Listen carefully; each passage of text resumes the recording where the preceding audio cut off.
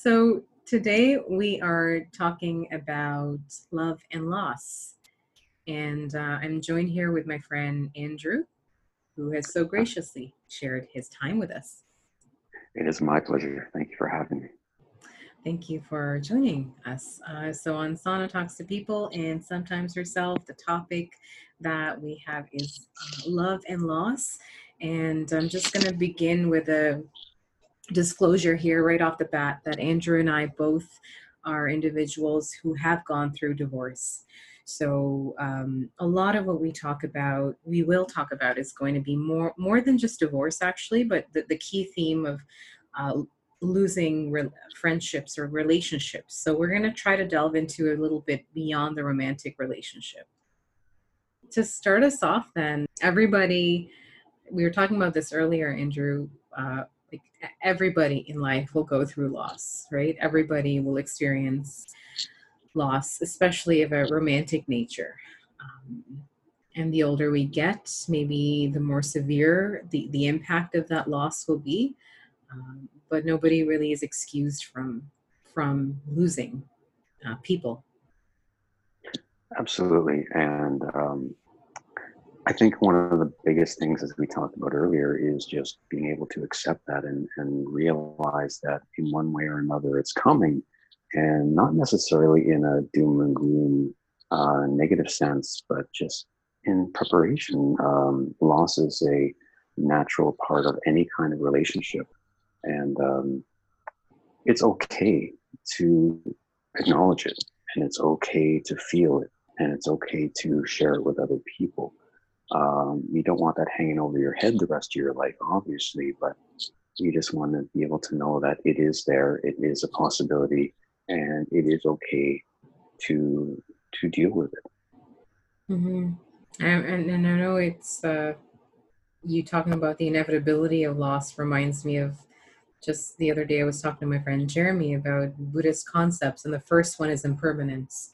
So understanding that nothing is permanent, including our lives, and as you mentioned, to not look at it from a doom and gloom perspective, or to see that, oh, something's going to come to an end, because that's the opposite of the thing that we're trying to convey, which is essentially that everything is finite, life is finite, and to enjoy the moments, to really make the best of everything we have to acknowledge that things are finite, that nothing's infinite, nothing's permanent. And once we acknowledge and surrender to that concept, it helps us to bring back to the now and to really enjoy something for what it is, as opposed to waiting for the time for it to be over.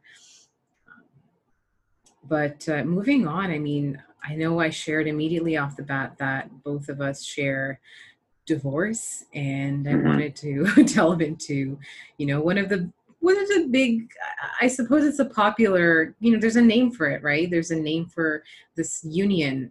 It's celebrated, it's legally binding, and eventually, if that comes to an end, people label you divorcee, right? Or yes, I'm a Mm-hmm. divorcee. It almost becomes an identity, which, by the way, I hate.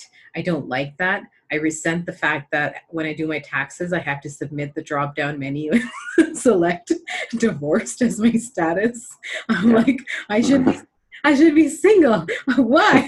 Why can I not be single? Why do I have to Yeah, be divorced? Why can I don't know.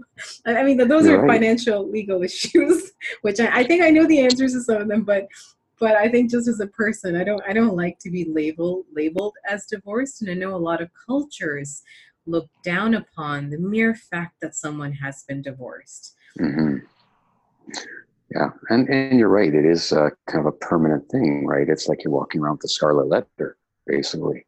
You've got a D on your forehead for the rest of your life. Oh my God, I'm divorced. Yeah. And unfortunately, that comes with a lot of negative connotations because I guess people will make up in their own mind why you're divorced. Hmm. And unless you're willing to go out there and tell the world the reason for the marriage not working, you are going to run across people who see that big D on your forehead and assume the worst. Assumptions. That's what assumptions. really gets me. I feel like the whole world, communication and relationships would be so much better if only we release our assumptions, because it's a really idiotic thing to do, to assume and to of something that we have no clue about. And I don't think we can erase the hundreds of years of cultural practices, unfortunately. No, unfortunately not. But I know, coming from, I don't identify it as my culture, it's my parents' culture. Divorce is highly frowned upon, highly frowned upon. So when I first, uh, my first divorce, no, when I got divorced, um, I um, I remember a time where my mother was so shocked, and it took her time to, and it comes from a place of love, so I'm not angry at her or anything, but I do recall that she did not want to disclose to anybody. She wanted to say, no, no, don't tell people. She made a clear point to say, no, don't say that. And it took years for her to accept it and to finally move on, and to now say, yeah, and now to speak of the marriage as its own thing and without any resentment. She still tears up when she talks about this, but I know it's, yeah, it's very culturally, how do you, I know you don't, my parents come from a South Asian culture. How Mhm. about yourself? How is that taken in your family? Or Well, that's a really good question. Every family is going to be different, of course. It doesn't matter where they come from for the most part, because my parents grew up, of course, in the time when you did not get divorced. hey, same. You stuck with, yeah, you stuck with it no matter what. And of course, as time has gone on, society has become more and more accustomed to seeing divorces, where we have such a huge high divorce rate. It's impossible to deny. But again, with my parents, they didn't grow up in the era of quick divorces, easy divorces, common divorces. At the same time, though, I mean, they were very supportive. Mhm. I never really got a chance to share the full story with them until a few years afterwards. Mhm. What had really happened with the marriage and why it fell apart, and how I was feeling and what I was going through personally. Mhm. And I just remember that I never felt comfortable really fully talking to anybody about it, especially my parents, because they're my parents. And that's Yeah. nothing against them. It's just I felt that there's this generational gap. Um, Maybe they wouldn't fully get it because, again, they do come from a time when you don't just get up and divorce. But when I did get the chance to sit down with them in their home and I was talking to them about it, I was just fully amazed at how engaged they were. They weren't questioning me. They weren't saying, well, couldn't this work? Why didn't you try this? They were just listening to every word I said. And I was looking at their faces and I could just see that they weren't just engaged, but they were actually feeling what I was saying. Mm. And so there was great support there. There was great understanding. And it progressed as time went on. Mhm. Um, but of course, they were also very sad. They're Right. very unhappy that it happened. And I don't mean in a mad way or disappointed in any way, but they didn't want to see me hurt. And they saw my ex and I as a really good couple. We got along really well and everything. So, and of course, that's their family too. Right. She was their family, and their family was my parents' family. That's how my parents are. They just welcome everybody in. So it was a loss for me, but it was also a loss for them. Mm. So they got it. That's wonderful to hear. I'm happy that you had that support. Um, con- Conversely, I didn't have that kind of support from my family. Um, it's really wonderful to hear that, when you did take the time to finally disclose it to them, or at least explain the reasons that you felt heard.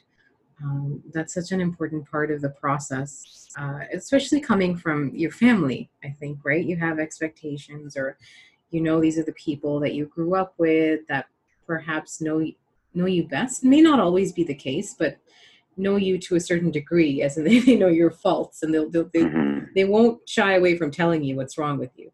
Um, so I remember for me, it was very difficult to have that conversation with uh, my family. The response that I got was, you know, you could have done this, you could have done that, and also it was the language. So the language was, he left you, even though it was a mutual conversation. It dissolved. We mutually parted. There was never a big fight. There was nothing. There was so much love and respect. And even when we parted, and and my mother even, saw, and I know she was sad too, as you mentioned, because she thought that she was losing a family member. Unfortunately, we weren't very close to his family. Um, but my mother still really adored him and really really liked him, and so I didn't appreciate the fact that every time we talk about it, she'd be like, yeah, he left you because of this. And it was very hard. And I had to really, really struggle with it. And I think to be honest, I'm just getting to accept it. I'm just accepting it and being okay with it. And that's thanks to the help and support of talking to people around me that have been through a similar process. It makes me realize that, hey, I'm not alone. um, That's a really great point. Sorry, when you say you're not alone, anytime we deal with loss in life, as we said at the beginning, we can acknowledge it and we can know it's going to come at some point. But I think it's just as important, if not more so, to remember that we're not the only ones going through it. We mhm, have all suffered loss. Every single one of us walking this planet, past, present, future, we've all suffered loss. We all get it. We all understand it. We all know what it's like. And we don't have to feel like we're alone and that we can't reach out to somebody and tell them our story and express our feelings. We don't always have to put on that brave face when we are dealing with loss and we are hurting. mhm. I know we're in a world where we always have to have a sunny sunshine face on. But the fact of the matter is, and I know we'll talk about this again, um, Yeah, the happy it, obsessed culture. yeah, we can show that side of us that's hurting, and that comes with loss. And that's the best time to show it, is because that's when we get the support and the Yeah, understanding, and we don't have to go through it alone. exactly. To be authentic, right? To be unapologetic about the state that we're in, and be authentic about it. And as you You bet. so eloquently put it, yeah. Um, I was married for 5 years. I'd known the person, I would say, together 8 years. So we'd been together for 8 years. We were married for five, and it was, I don't think that time, sometimes the time has an impact. I think, sometimes people get divorced after 2 months. I'm not bashing that side. I'm just saying there's different feelings involved. There's different, when you are and also it doesn't have to be marriage, right? You could just be in a relationship. So you could be cohabitating, you could just have a relationship for a long time. So I just wanted to, if I sound like I'm excluding others or putting marriage at a pedestal, I'm not. I think the point is we're just both relating to the fact that we were quote unquote married, right? And Hmm. how that affected us, and also I think the length of the relationship also determines sometimes how severe that loss is, because you get to Hmm. develop a relationship, right? It's just like if I've known a friend for 1 year versus if I know a friend for 10 years. And if that friend Hmm. for 10 years passes away, obviously I'm going to have more memories with them. Therefore, the pain of losing that person will seem a bit more dramatic or more drastic. Yeah, there is no right or wrong. Going back to what you were saying about, if somebody divorces after 2 months, there's no right or wrong to this. It Hmm. really depends on the couple, the individual, and the circumstances. Yeah.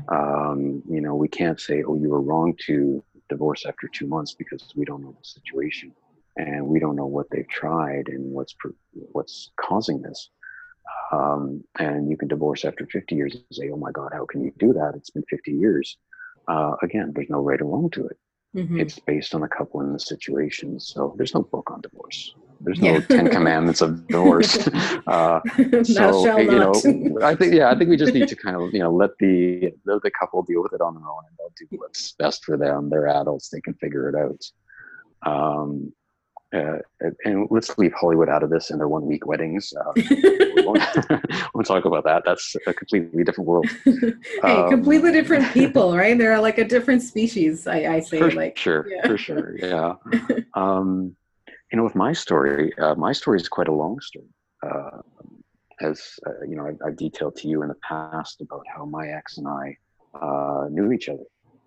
And so at any time, if I go too long, feel free to cut me off. But it is, when people heard our story, they would say, "Oh my God, that's a Hollywood movie." Unfortunately, it didn't have the Hollywood ending. Hmm. But that's okay. It's part of life, and you have to move on. Yeah. And when it came to the recovery from the divorce, I have one of the most obscure references you'll ever hear in terms of recovery. But I'll try to make this very quickly, a very quick story. My ex and I were best friends as children, to the point where we don't remember not knowing each other. Oh my gosh. So that's how far back our friendship went. And we grew up in a suburb of Toronto. We were out in the West Hill area of Scarborough, living on the same street. We were best buddies, the whole thing. And then my family moved out west a few months before we turned 8. And as a matter of fact, she and I were born 12 days apart. Wow. Yeah. So, I mean, there's a connection there. Yeah. And we kept in touch. My family came back a couple of times and visited, and it was terrific. And then we moved further west 3.5 years after that. And my ex and I, who was obviously not my ex at the time, we kept in touch. And, we're going back to the Stone Age, people, where it was all letters and long distance phone calls. We didn't have the internet way back then. So I know, it sounds more everything. romantic. So it sounds just way more romantic. Yeah. So, yeah, we wrote each other letters, and then we lost touch when we were 16. And okay, here's the mushy side of Andrew coming out. I kept all their letters throughout all those years. Aw, And there were I times when would I have thought about too. contacting her, reaching out, but I thought, nah, I can't do it. I can't do it. She stopped writing for a reason. Um, and then when I was 30, I finally moved back to Ontario. I moved up to Cornwall, Hmm. which is about 4.5 hours north of Toronto, for those of you who are not familiar with the local geography here. Um, and then I was talking to a friend of mine. This is when we did have internet. We were Hmm. talking online. She was in California and I was here. And she said, I recently reconnected with a friend of mine from high school. I think you should do the same, because I told her about my friend. And I said, nah. She goes, no, you really should. It works. I mean, I reconnected with my friend and it's been a wonderful experience. And so I thought about it and I thought about it and said, okay, why not? So I tried to find her in the phone book and online and everything. I couldn't find her. And I couldn't remember her parents' names because, of course, as I grew up, I knew them as Mr. and Mrs. So, but I remembered her brother's name, her younger brother's name, and their last name is not common. Yeah. So that would help narrow it down. So I did find someone with his name who was Hmm. living in Markham, which is in the Toronto area. And I thought, that's got to be him. Yeah. So I wrote a letter to him, explained who I was, gave my contact information. And I think this was the end of October back in 2002.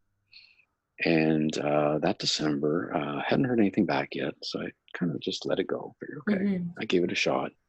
And I went back west to spend Christmas with my family. Um, and I called back to my phone one night just to check my messages, and there were these 5 junk messages. And then the 6th one, I hear this voice, and she was calling me by my first name. Now, what I want to just kind of mention here is, at that time, I started going by my middle name. I gone through by my first name for most of my life, and then I Hmm. changed it to my middle name. Hmm. So when this person addressed me on my answering machine by my first name, I thought, who the hell is this? Nobody calls me by that name anymore. And then when she said her name, my jaw dropped. It's like, oh my God. That's a And movie moment, right? it is. And she left her phone number. She said, call me back. And of course, I look over the clock. It's like 10:30 at night, West time, Pacific time. So it's like 1:30 in the morning out here. I can't call her now. So of course, I had to wait till the next night. And that was, that was a long wait, because I Yeah. was anxious about the whole thing. So I did call her the next night. I got her answering machine or her voicemail. I left a message and she called back a few minutes later. And she said, I'm sorry, I was just on the other line. And we started talking a lot while I was out West. And during one of our conversations, she said, oh, yeah, you'll have to come down to Toronto and visit me sometime. And I just thought that was kind of one of those generic invitations. Okay, well, if she's true, maybe we're looking at the summer. Keep in mind, this is the end of December. Right. And she said, oh, okay, so she moves quick, Sorry. So, You got cut off then. So she said, I have a week off? In 3 weeks, I have a week off. Okay. And I thought, oh, wow, okay, that's quick. Yeah. And so next thing I know, I'm on a train 3 weeks later going down to Toronto. And, we had a weekend together where we hung out and she showed me around Toronto. I hadn't been here since I was a kid. And I thought I made the worst impression, honestly. Monday morning, she dropped me off at the train station and she gave me this quick hug and she was gone. Like there was smoke coming from her heels. She was just flying out of there. I thought, okay, I'll never see her again. And that was a long train ride home. Oh no. And I got home, and I settled and everything. I turned on my computer, checked my email, and there's this really nice email from her. Yeah. And she's saying what a great time she had, and she, was just really enjoyed being around me again, and and she was hinting that I kind of got her eye, so to speak. Mm-hmm. And next thing we know, we started long distance dating. Wow. And that's not easy. No, and I found a job in Toronto a few months later, and I moved down here, and we eventually moved in together and got engaged, and we got married. We were married for 8 years. We separated around our 8th anniversary. Technically, we were actually married 10 years to the day because the final divorce papers were signed by the court on what would have been our 10th anniversary. Oh, I see. Hey, Yeah, mine was also 2 years later, actually. Is that right? Yeah, it would have been our 10th as well, actually. Is that right? Yeah, not married, but 10th in general because we were married for only 5. But anyway, that's really funny coincidence. It is. So I won't go into the details about what happened that made our marriage fall apart. But needless to say, I was crushed. It wasn't a decision I wanted to make, but I knew I had to make.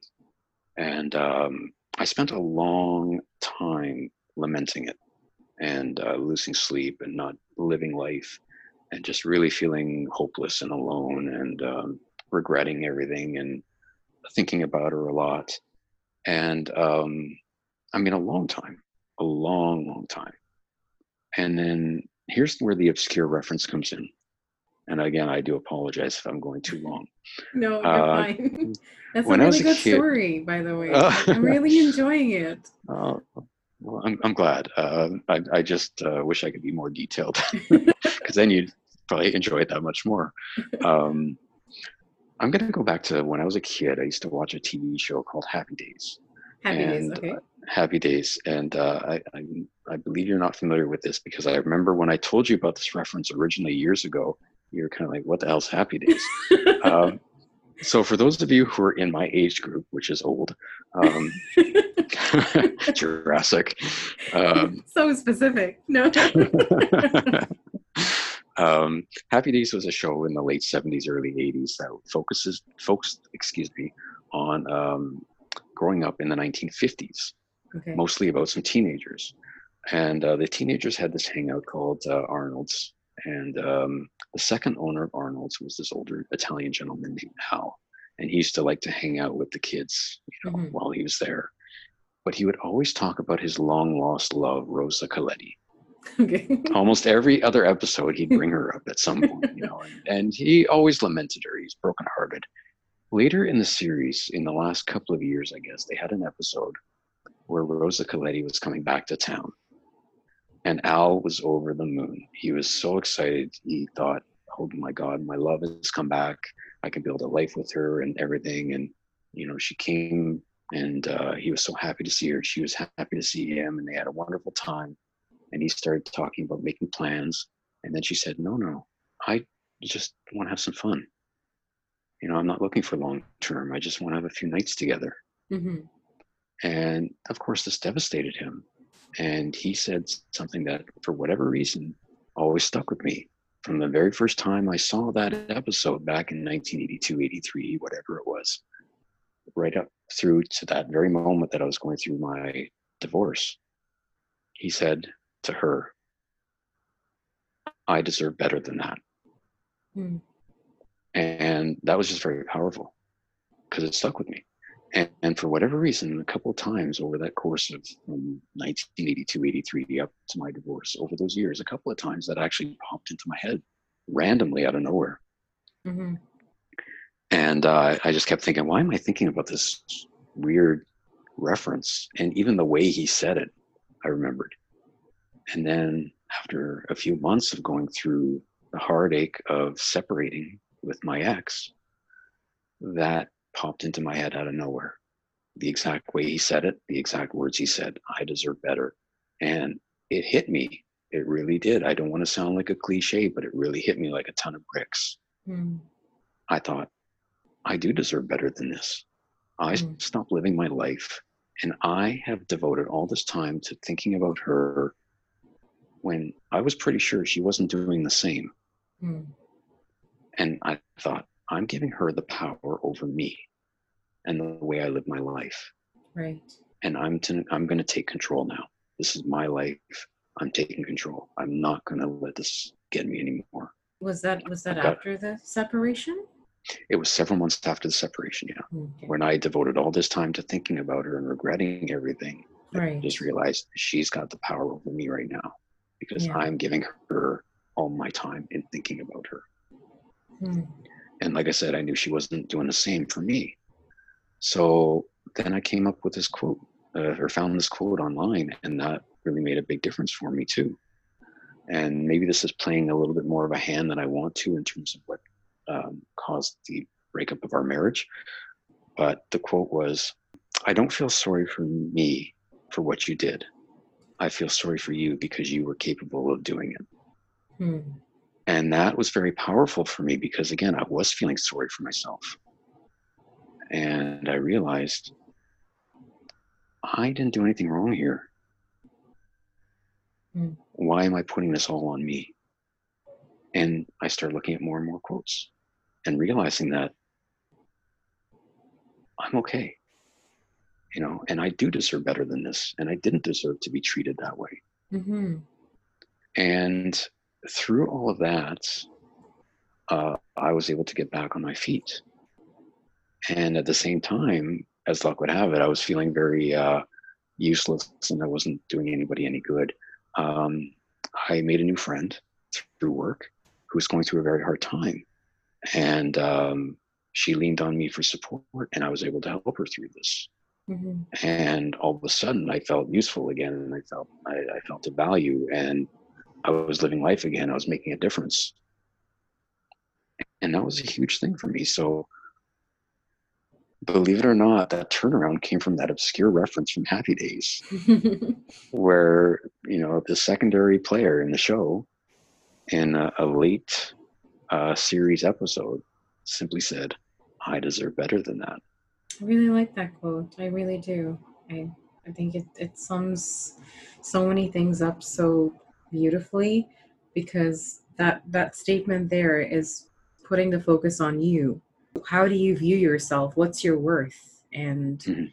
And from there you decide what you deserve, right? Because whatever we think our worth is how we ultimately attract the kind of love we feel we deserve.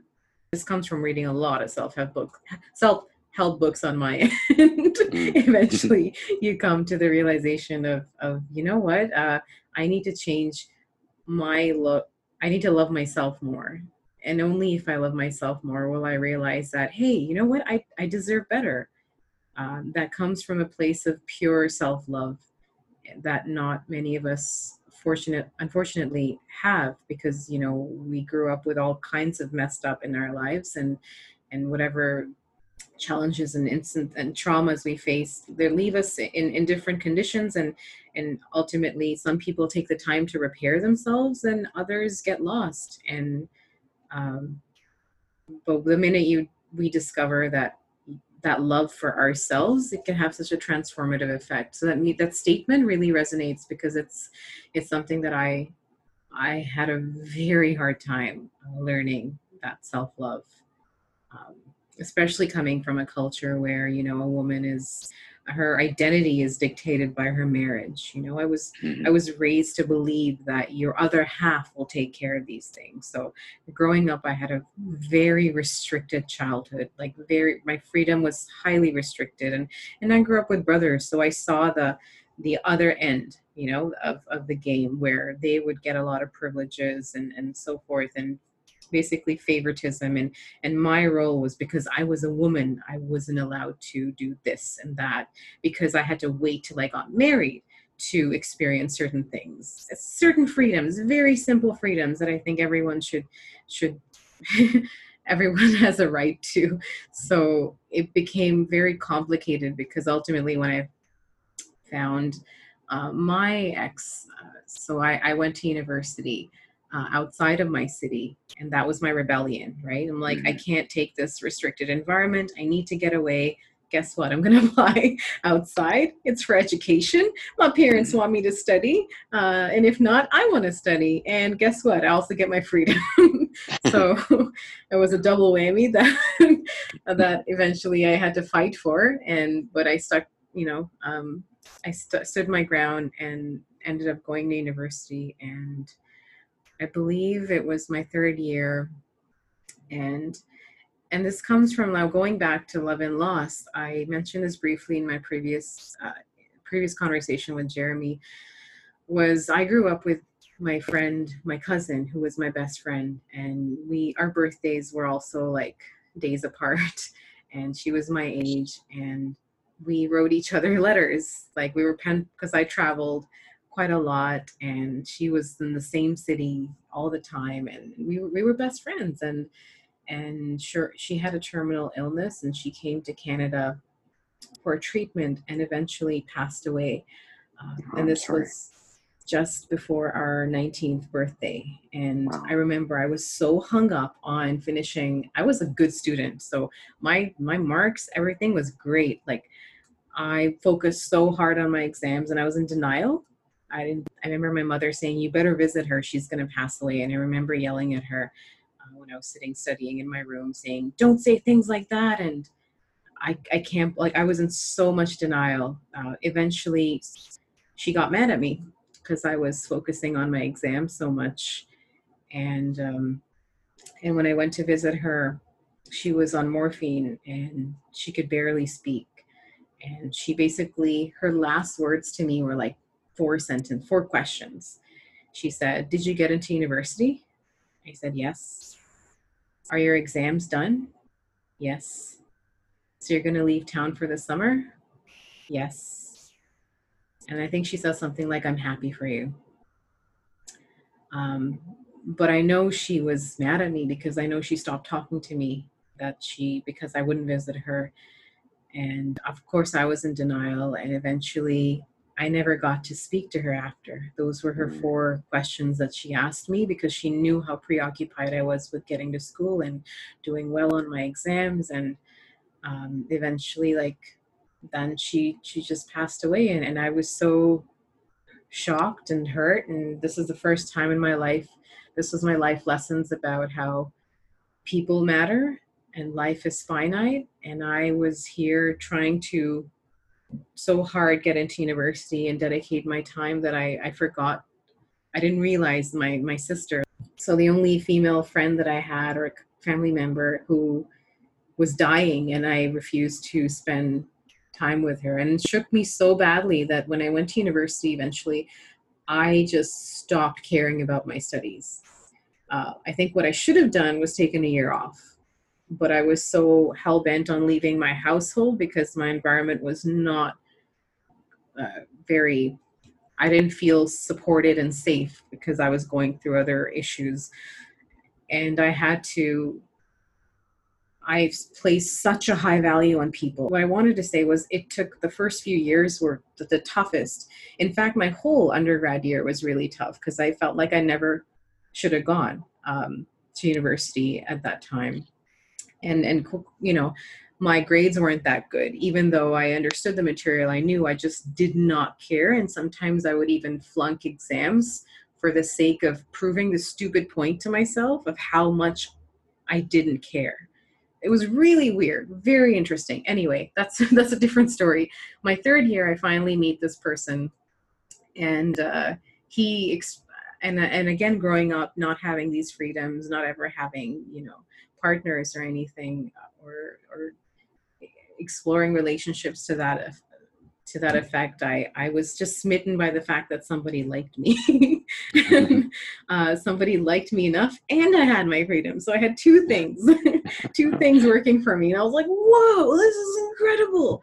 Because I was too scared, and I think people did like me in the past, and I was just too scared to do anything. To even I would freeze, I would be frozen, and I don't think anyone could ever understand just growing up in my environment that I wasn't used to it. I didn't know what to do. I didn't have the social skills that most people take for granted when they grow up with freedom and freedom to make relationships, to make mistakes, to have a decent environment. And finally, as I'm in this point where I think I felt happy with myself, I was coming from a place of self-love and feeling determined and feeling good about myself. And I feel like I attracted that, right? And then that's where this person just popped in my life. And it was really odd because I was actually listening to this this Hindi song from a movie, which basically talks about a guy just he's so happy and he's like talking to about destiny, like shaping his way because he feels so good about himself. And I remember very vividly that morning I was singing that song in my room, just being happy with myself. And that same day I meet this person, and he told me, my ex, that he fell in love. It was love at first sight for him, which I don't really believe, but he really liked me. He really liked me. He liked how nice and genuine I was, and he said something about it instantly attracted him. And lo and behold, you know, I was like again smitten. What? Someone likes me? Woo! And eventually decided to give it a go, and we dated for 3 years. And for us, it was a bit complicated. There were some family troubles, again, with culture now. We were dating, and I didn't want to cohabitate. And I also thought that I wanted our families to get to know together. And it was really hard for him to move past that. So I felt like I forced it. And the minute we started, part of like the part of me that was trying to appease religious cultural values took away from the relationship because I basically gave an ultimatum and I said I didn't want to cohabitate. I wanted to be married, and I moved on and found an apartment and got a job when I graduated and came back. And so eventually, and he dragged his feet, and that should have been like, I don't know, red flag number, I don't know, 10, because I had a series of red flags. But of course, I didn't know any better. And even my mother, I remember she was just saying, "What are you doing? What are you doing with your life? This person Yeah. does not. I don't think they know what they're doing." And I mean, again, bless her heart, she was coming from a place of love, and she was right. But I was just saying like, "No way, I'm staying at home."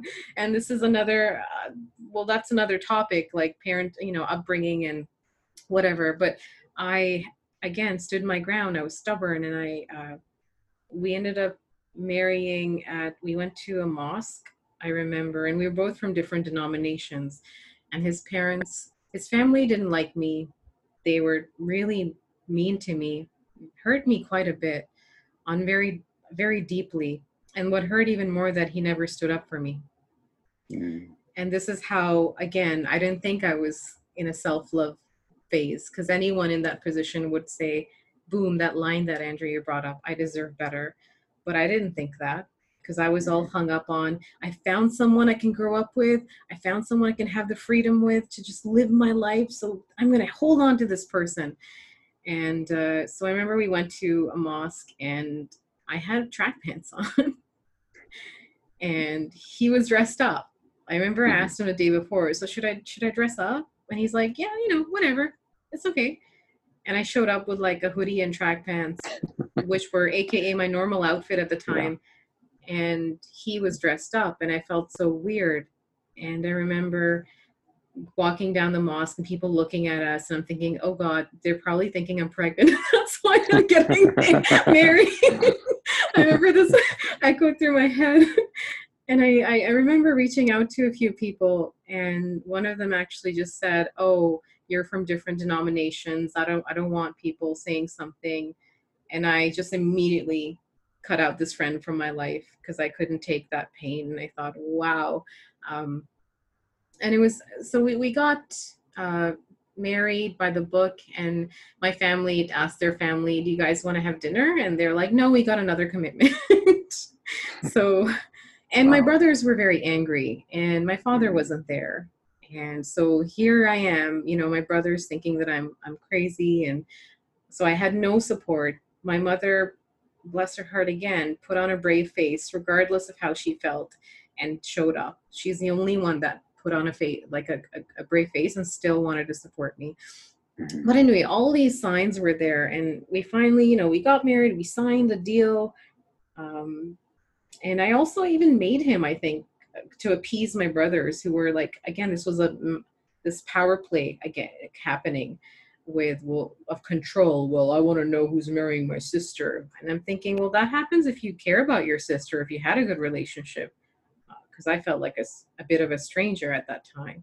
But they still wanted to assert that power. And just to, as a thing of revenge to my ex, I made him go into like a conversion ceremony, not a ceremony, but a talk, and he did it.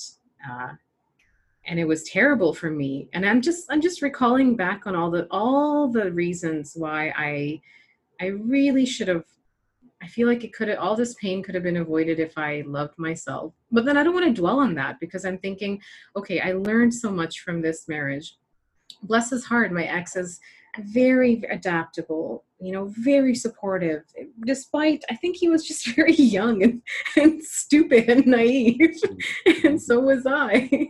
And here we neither of us knew what the hell we were doing. We really didn't know, and we still managed to make it work. And I love him for teaching me how to love, for being supportive, for helping me grow. So no matter what happened, I think I have the most admiration for him. And unfortunately, he never grew up, right? He always felt that way, and he even Mhm. admitted to me that, oh, I don't feel married, Mhm. because ever since that whole cohabitation thing, I think it took all the romance out of him. So both of us were in a different state of mind. I felt like, yay, I'm married. I'm going to be the best wife ever. And I gave everything. I gave him my all. And then here he was thinking, oh shit, I'm married. I'm only 21. I have to support her now because she's looking for a job. So he felt a little pressured. And eventually, and this topic kept coming up where he said, I never felt like I grew up. I never felt like I had a chance to grow up. And eventually we talked about finally for him to separate and get his time. And I was very supportive and I always encouraged it. And I remember we went out to dinner once to one of our favorite restaurants, and he said, I think I'm ready now. And I had to just go to the washroom, cry, and then come back with a brave face and say, I'm so happy for you. You're gonna do it. You need to grow up. And it was very challenging. Oh my gosh, it was very challenging. So it took for us as well a few years to finally get the divorce finalized. Um, and when we did, I think it would have been our 10th anniversary, but it was very challenging. I think for me, it's because I think the universe, as everyone does, thinks that it centers is revolves around them. So a lot of times we forget to think from the other person's perspective. But I do it too much. I think from the other person's perspective so much that I forget that I'm part of it.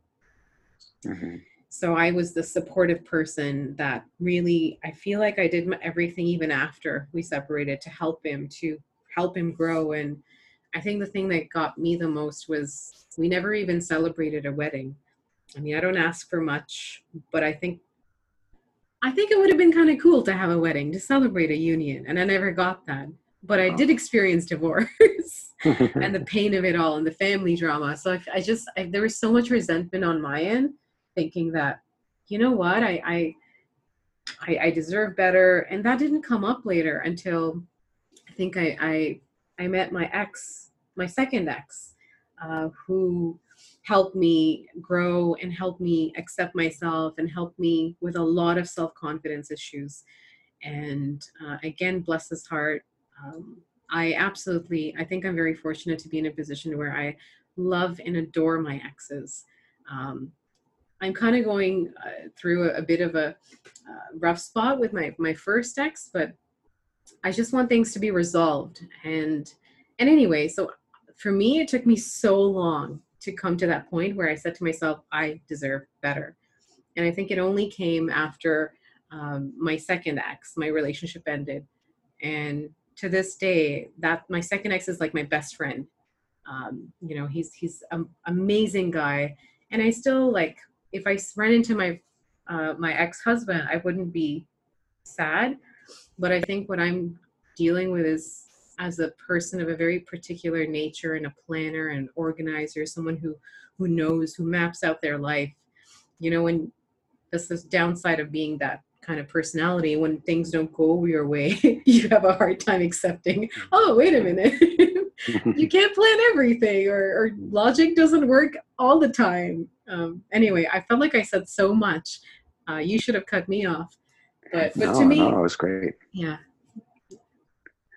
You know, this is what loss will do to us, of course. I think we all fall into the trap. I don't think any of us are infallible. When loss will make us question ourselves and our own value and our own worth in one way or another, we put it all on ourselves and say, well, if I lost this, it's because I don't deserve it. If someone walked out of my life, it's because they see something in me they don't want to be around.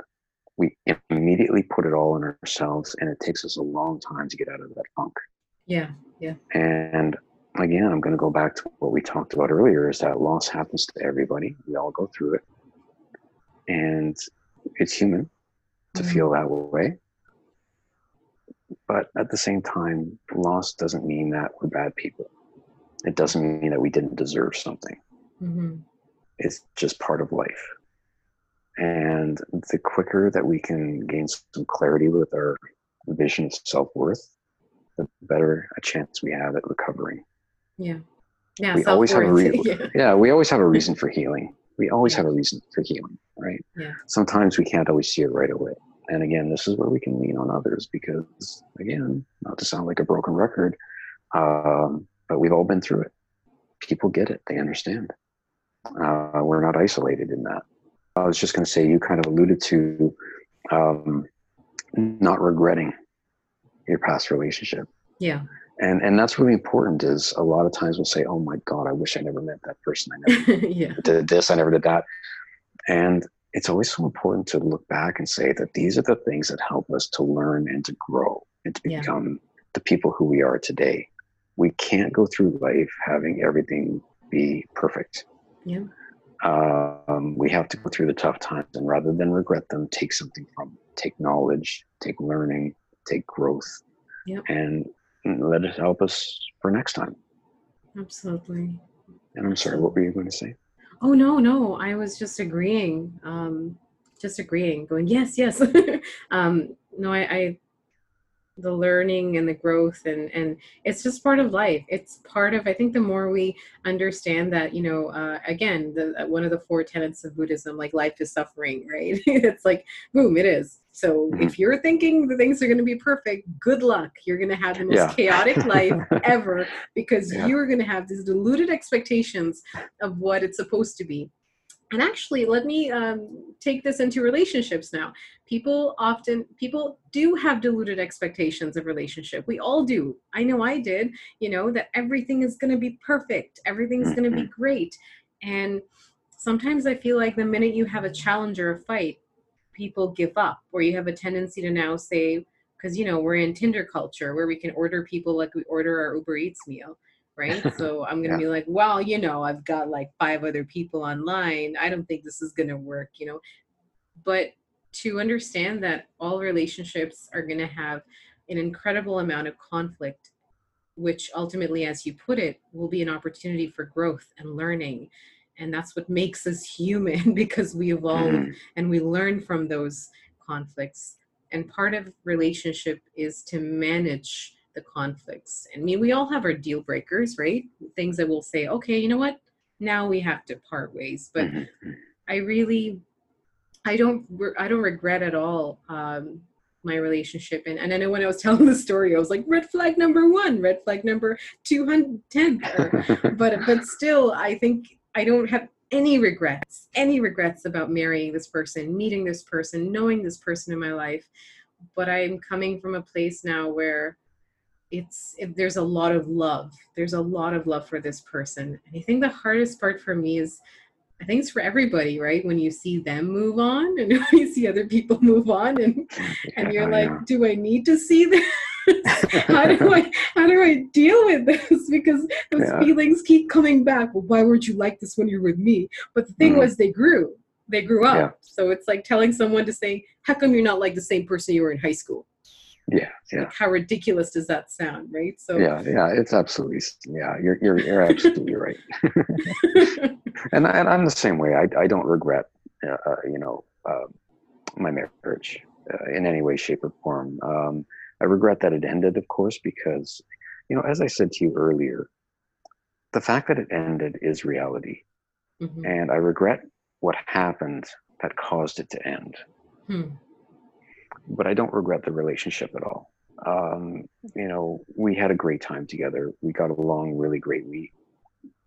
I don't even think we ever really fought. We had arguments, but we never actually had fights.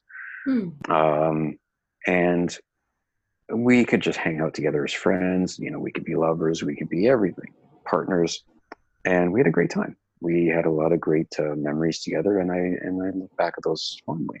So even though, of course, you're never happy when a marriage ends, but at the same time, a lot of great stuff came out of it. Not only during the marriage, but even afterwards. Again, we're talking about growth. We're talking about seeing self worth. We're talking about being more aware of what we want in life, but also what we need to do to be better. Exactly. Exactly. And so, yeah, no regrets. I like that. And you mentioned something before about support networks too, and and I know we were talking about this earlier. It's so important to have a good support network um, in helping us, realizing and evolving with the growth. I think our minds are at a dangerous place when we're low, right? It takes getting another perspective, getting wisdom from the amount of people around us, having a sense of community. And some people are fortunate to have that, right? And they take it for granted because it's so automated in their life. But if you don't have that, if you don't have that sense of community, by whether it's by family, by religion, culture, by whatever teams, and like, what do you do? I mean, how do you start that sense of community?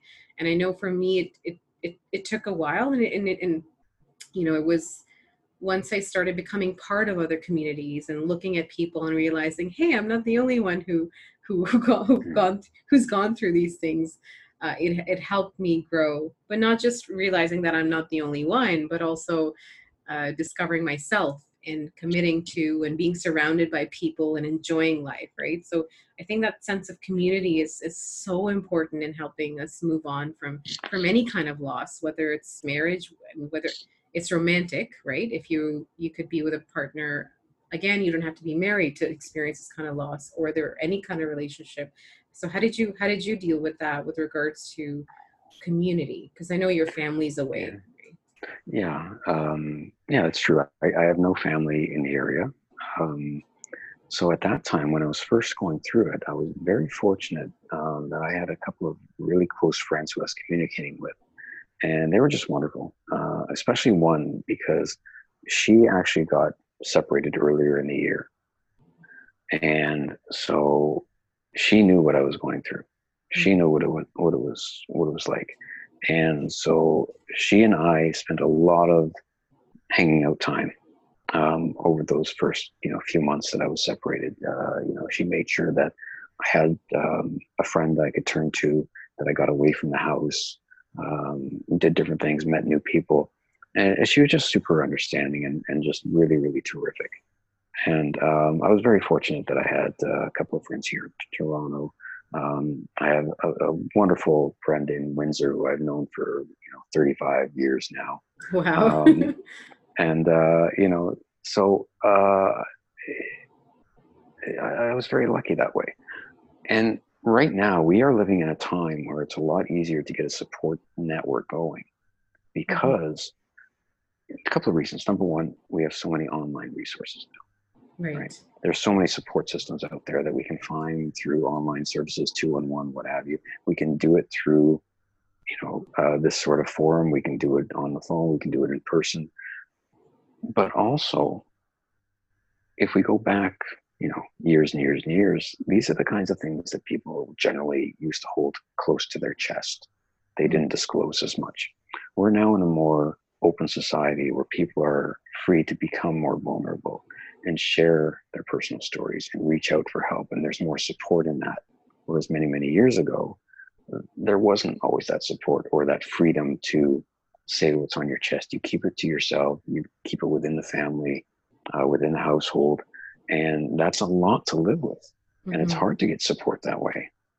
Mm. But now there are a lot more options towards that sort of thing. So even if you don't know anybody in the city, you have no family, you have no friends, there are support groups around there. I reached out to a support group at that time, actually. Mhm. It was recommended to me, and I kind of balked at it. I said, nah, I don't want to get in, hello, my name is, and all this sort of thing. But then I thought about it and I thought, I was doing pretty good, but I needed one last thing to get me over the hump. Mm. And so I called 211, and they directed me to this support group for divorced people or separated people. And it was once a week for, I think, 12 weeks. Mm. And it was great. It was terrific to be around other people who were going through it, who could understand and hear different stories, and just get out of the house, Yeah. get around other people, and not feel pressured to tell my story if I didn't feel it. Mm. And so for me, it was a combination of friends in the area and that support group at the end. And then again, my family was there, distance, by phone or by Mhm. Skype. Um, but they weren't actually here, which was hard because I couldn't exactly just go over to their house for dinner one night and Yeah. hang out with my insane family. Things I take for granted. I'm a short bus ride away. They're away, but I love just visiting and having that support Mm-hmm. still there, even if it's not the best support, to just have dinner with them and have a good time. Yeah, and that's great because it's such a great distraction. You feel the warmth of other people around you. You feel Yeah. not so alone, Yeah. and that will do wonders for us Yeah. and our self worth as well. Of course. In the end, I People mean, want to spend time with me. Oh my God, yeah, it's that battle. It keeps coming to the same thing. It's self-worth. It's understanding that uh, I deserve love, I deserve happiness, and if I chose to part ways, or if they chose to part ways, then I need to look out for me and understand that I'm not responsible for the loss or for the conflict. We all always blame ourselves. Again, many things. First, not realizing sometimes the impermanence of things or the finality of things, but also understanding that these challenges will help us grow. But lastly, just coming from a state of pure self-love and saying, okay, well, I can, I gotta look out and reach out to people who make me feel good about myself, who Mhm. and then surround myself with them and eventually come to the place where I think, you know what? It's not that it's everyone's horrible out there or my destiny is screwed. It's I'm in charge. If I love myself, I can create the reality that I want. And it starts with self-love, really. Mhm. Mhm. It certainly does, and in a way, we also want to avoid not only a lack of self-love, but we also want to avoid the opposite of that, and that's outer resentment. Hmm. Because sometimes we'll go through a situation like this and we'll resent everybody else, and it's everybody else's fault. And Right. and that's very dangerous. You know, what happened with my marriage? I mean, it would have been easy for me to resent this person, but I never did. I resented what happened, Hmm. but I got over it. And to this day, I would never say, I won't say anything bad about my ex. Hmm. You know, even though I was hurt and everything like that, it's okay. I'm over that. Hmm. And I have no resentment towards her, and I recognize that I also don't resent myself for what Yeah. happened. I don't resent her. I don't resent anybody. It's a situation that happened. It's part of life. It was hard to get over for sure. But now I can look at it and say, it's okay. Yeah. It's a very healthy place to be. Very healthy and an inspirational place too, I'm sure, for others that are struggling, or to know that you can get, it is possible to get to a place like that. And I think coming from you, oh my goodness, like you've known your ex for since you were kids, and I can only Yeah. imagine the immensity, the strength of that relationship. And for you to be in this position says so many things about your character and your resilience, and learn from them and grow from them, because right Mhm. now you sound content, you sound accepting, and minus all the resentment. I can't not, what's the opposite? Yeah. Oh, I'm Well, thank great with you. I mean, words. you're right. It was a double blow because I didn't just lose my wife at the time. I lost my best friend going back to, as you said, when we were little itty bitty child. I Mhm. mean, I don't know if we were 3 or 4 or 5, but that's, we go that far back. And so in a way I felt, oh my God, I've lost my best friend from childhood too. But then, I realized, well, no, what happened now is not going to taint what happened then. And then as time went on, nothing taints anything.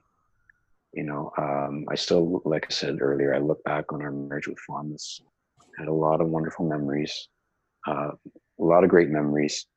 And again, our friendship as well, no regrets there either. Yeah, we didn't have the Hollywood ending, but we had a hell of a story. Yeah, these kinds of stories should be talked about more. They need to become more mainstream, or at least normalized, because the expectations that we often hold on to come from these diluted fantasies, or creative minds of these producers and directors. And I don't want to bash Hollywood. I'm not anti Hollywood, but this is a work of art, right? But I feel like we underestimate how much what we consume affects our reality and the standards we create. Mhm. So our expectation of love is very, very interesting, because it's a completely different picture. But I don't think Hollywood comes even close to grasping the intricacies, or the nuances, or the tragedies of love, the realities of love as it is. Mhm. And if only we had something like that to look onto, perhaps our expectations could be tempered a bit. Mhm. And I think that's a fantastic way of describing every relationship as a work of art. I love that. I love what you said because it's true. Every relationship truly is a work of art. Mhm. Um, except instead of having one painter, you've got two. Yeah, yeah, But there's two it's different fantastic. I realities. love that. Yeah. What a great way of putting it. Thank you. I appreciate you taking the time to share not just the struggle, but how you overcame that. Um, just to revise, I mean, I think some of the themes are self-love, learning, looking at the opportunity as for growth, to Mhm. add to our enriching experience in life, and support network. Both of us sought that by different means. I had friends. I actually ended up, for 10 years, I was holding off joining improv. Mhm. And I've always wanted to do improv. Mhm. And I finally did. I finally went to Second City, and I took all the courses, and I graduated from their program. So it Mhm. was, and you know a thing or two about that. Yes, I do know a thing or two about I that. think I Yeah. dragged you into it. No, no, no. It wasn't. You didn't drag me because I don't do anything unless I want to. So But no, I think that was fabulous, you know, and you were incredible in improv, and you should keep doing it. I'm going to give you the patented sauna point. You're pointing at me. Yeah. Yes. Why, thank But you. Thank yeah, you. no, honestly, and you know, in all honesty, but it's been my pleasure to be a part of this and to share my story. Hopefully, people will get something from it, and also at the very least, at least I probably made a lot of people Google Happy Days now. Yes. I had to do that. I'm going to do that. Yeah. What is that old man talking about? Happy Days. Yeah, and Rosa Coletti, and yeah, the whole thing. Happy Days is mentioned so much in pop culture, even now. Like, so I think, you're doing us a favor. It's an education. It's like now you're going to get it. So if people Google and read up about it, maybe they'll get more references that are thrown out at them. Exactly. But I really do hope that what we've talked about today has been of help to people, and more than anything, just reminds everyone that none of us are alone. Yeah. We all are going through the same things in this life, in this world. It's human emotion to feel sad over loss, but it's also just as important to grow from it and learn from it and to rebound from it. Mm-hmm.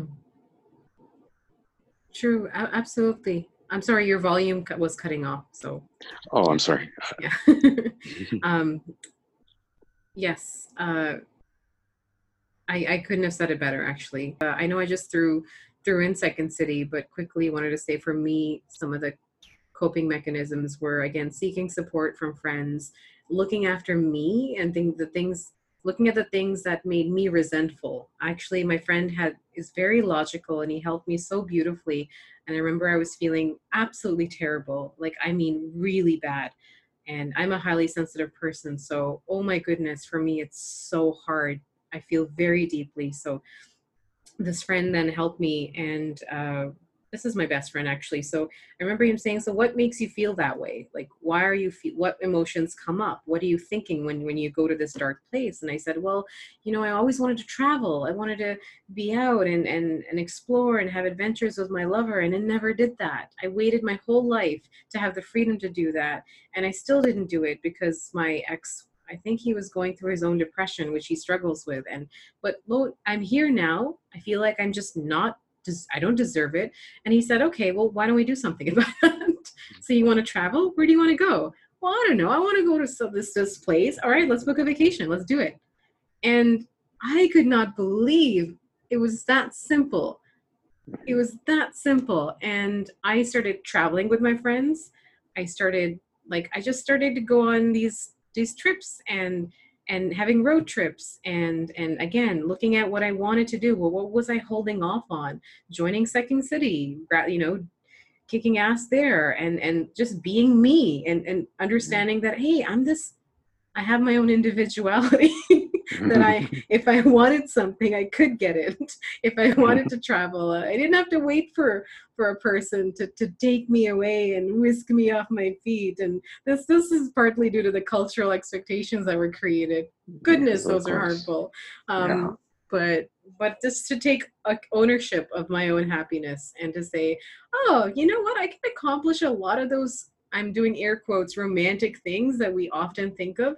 I can do those with my friends. Like, I could go out. You don't have to go on a long walk on the beach. You can do that with a group of people. You can have a trip here, and you can experience and learn and grow with people that are all around us. And I don't think you need to be in the cult of a relation. Not cult. I'm using it as a joke.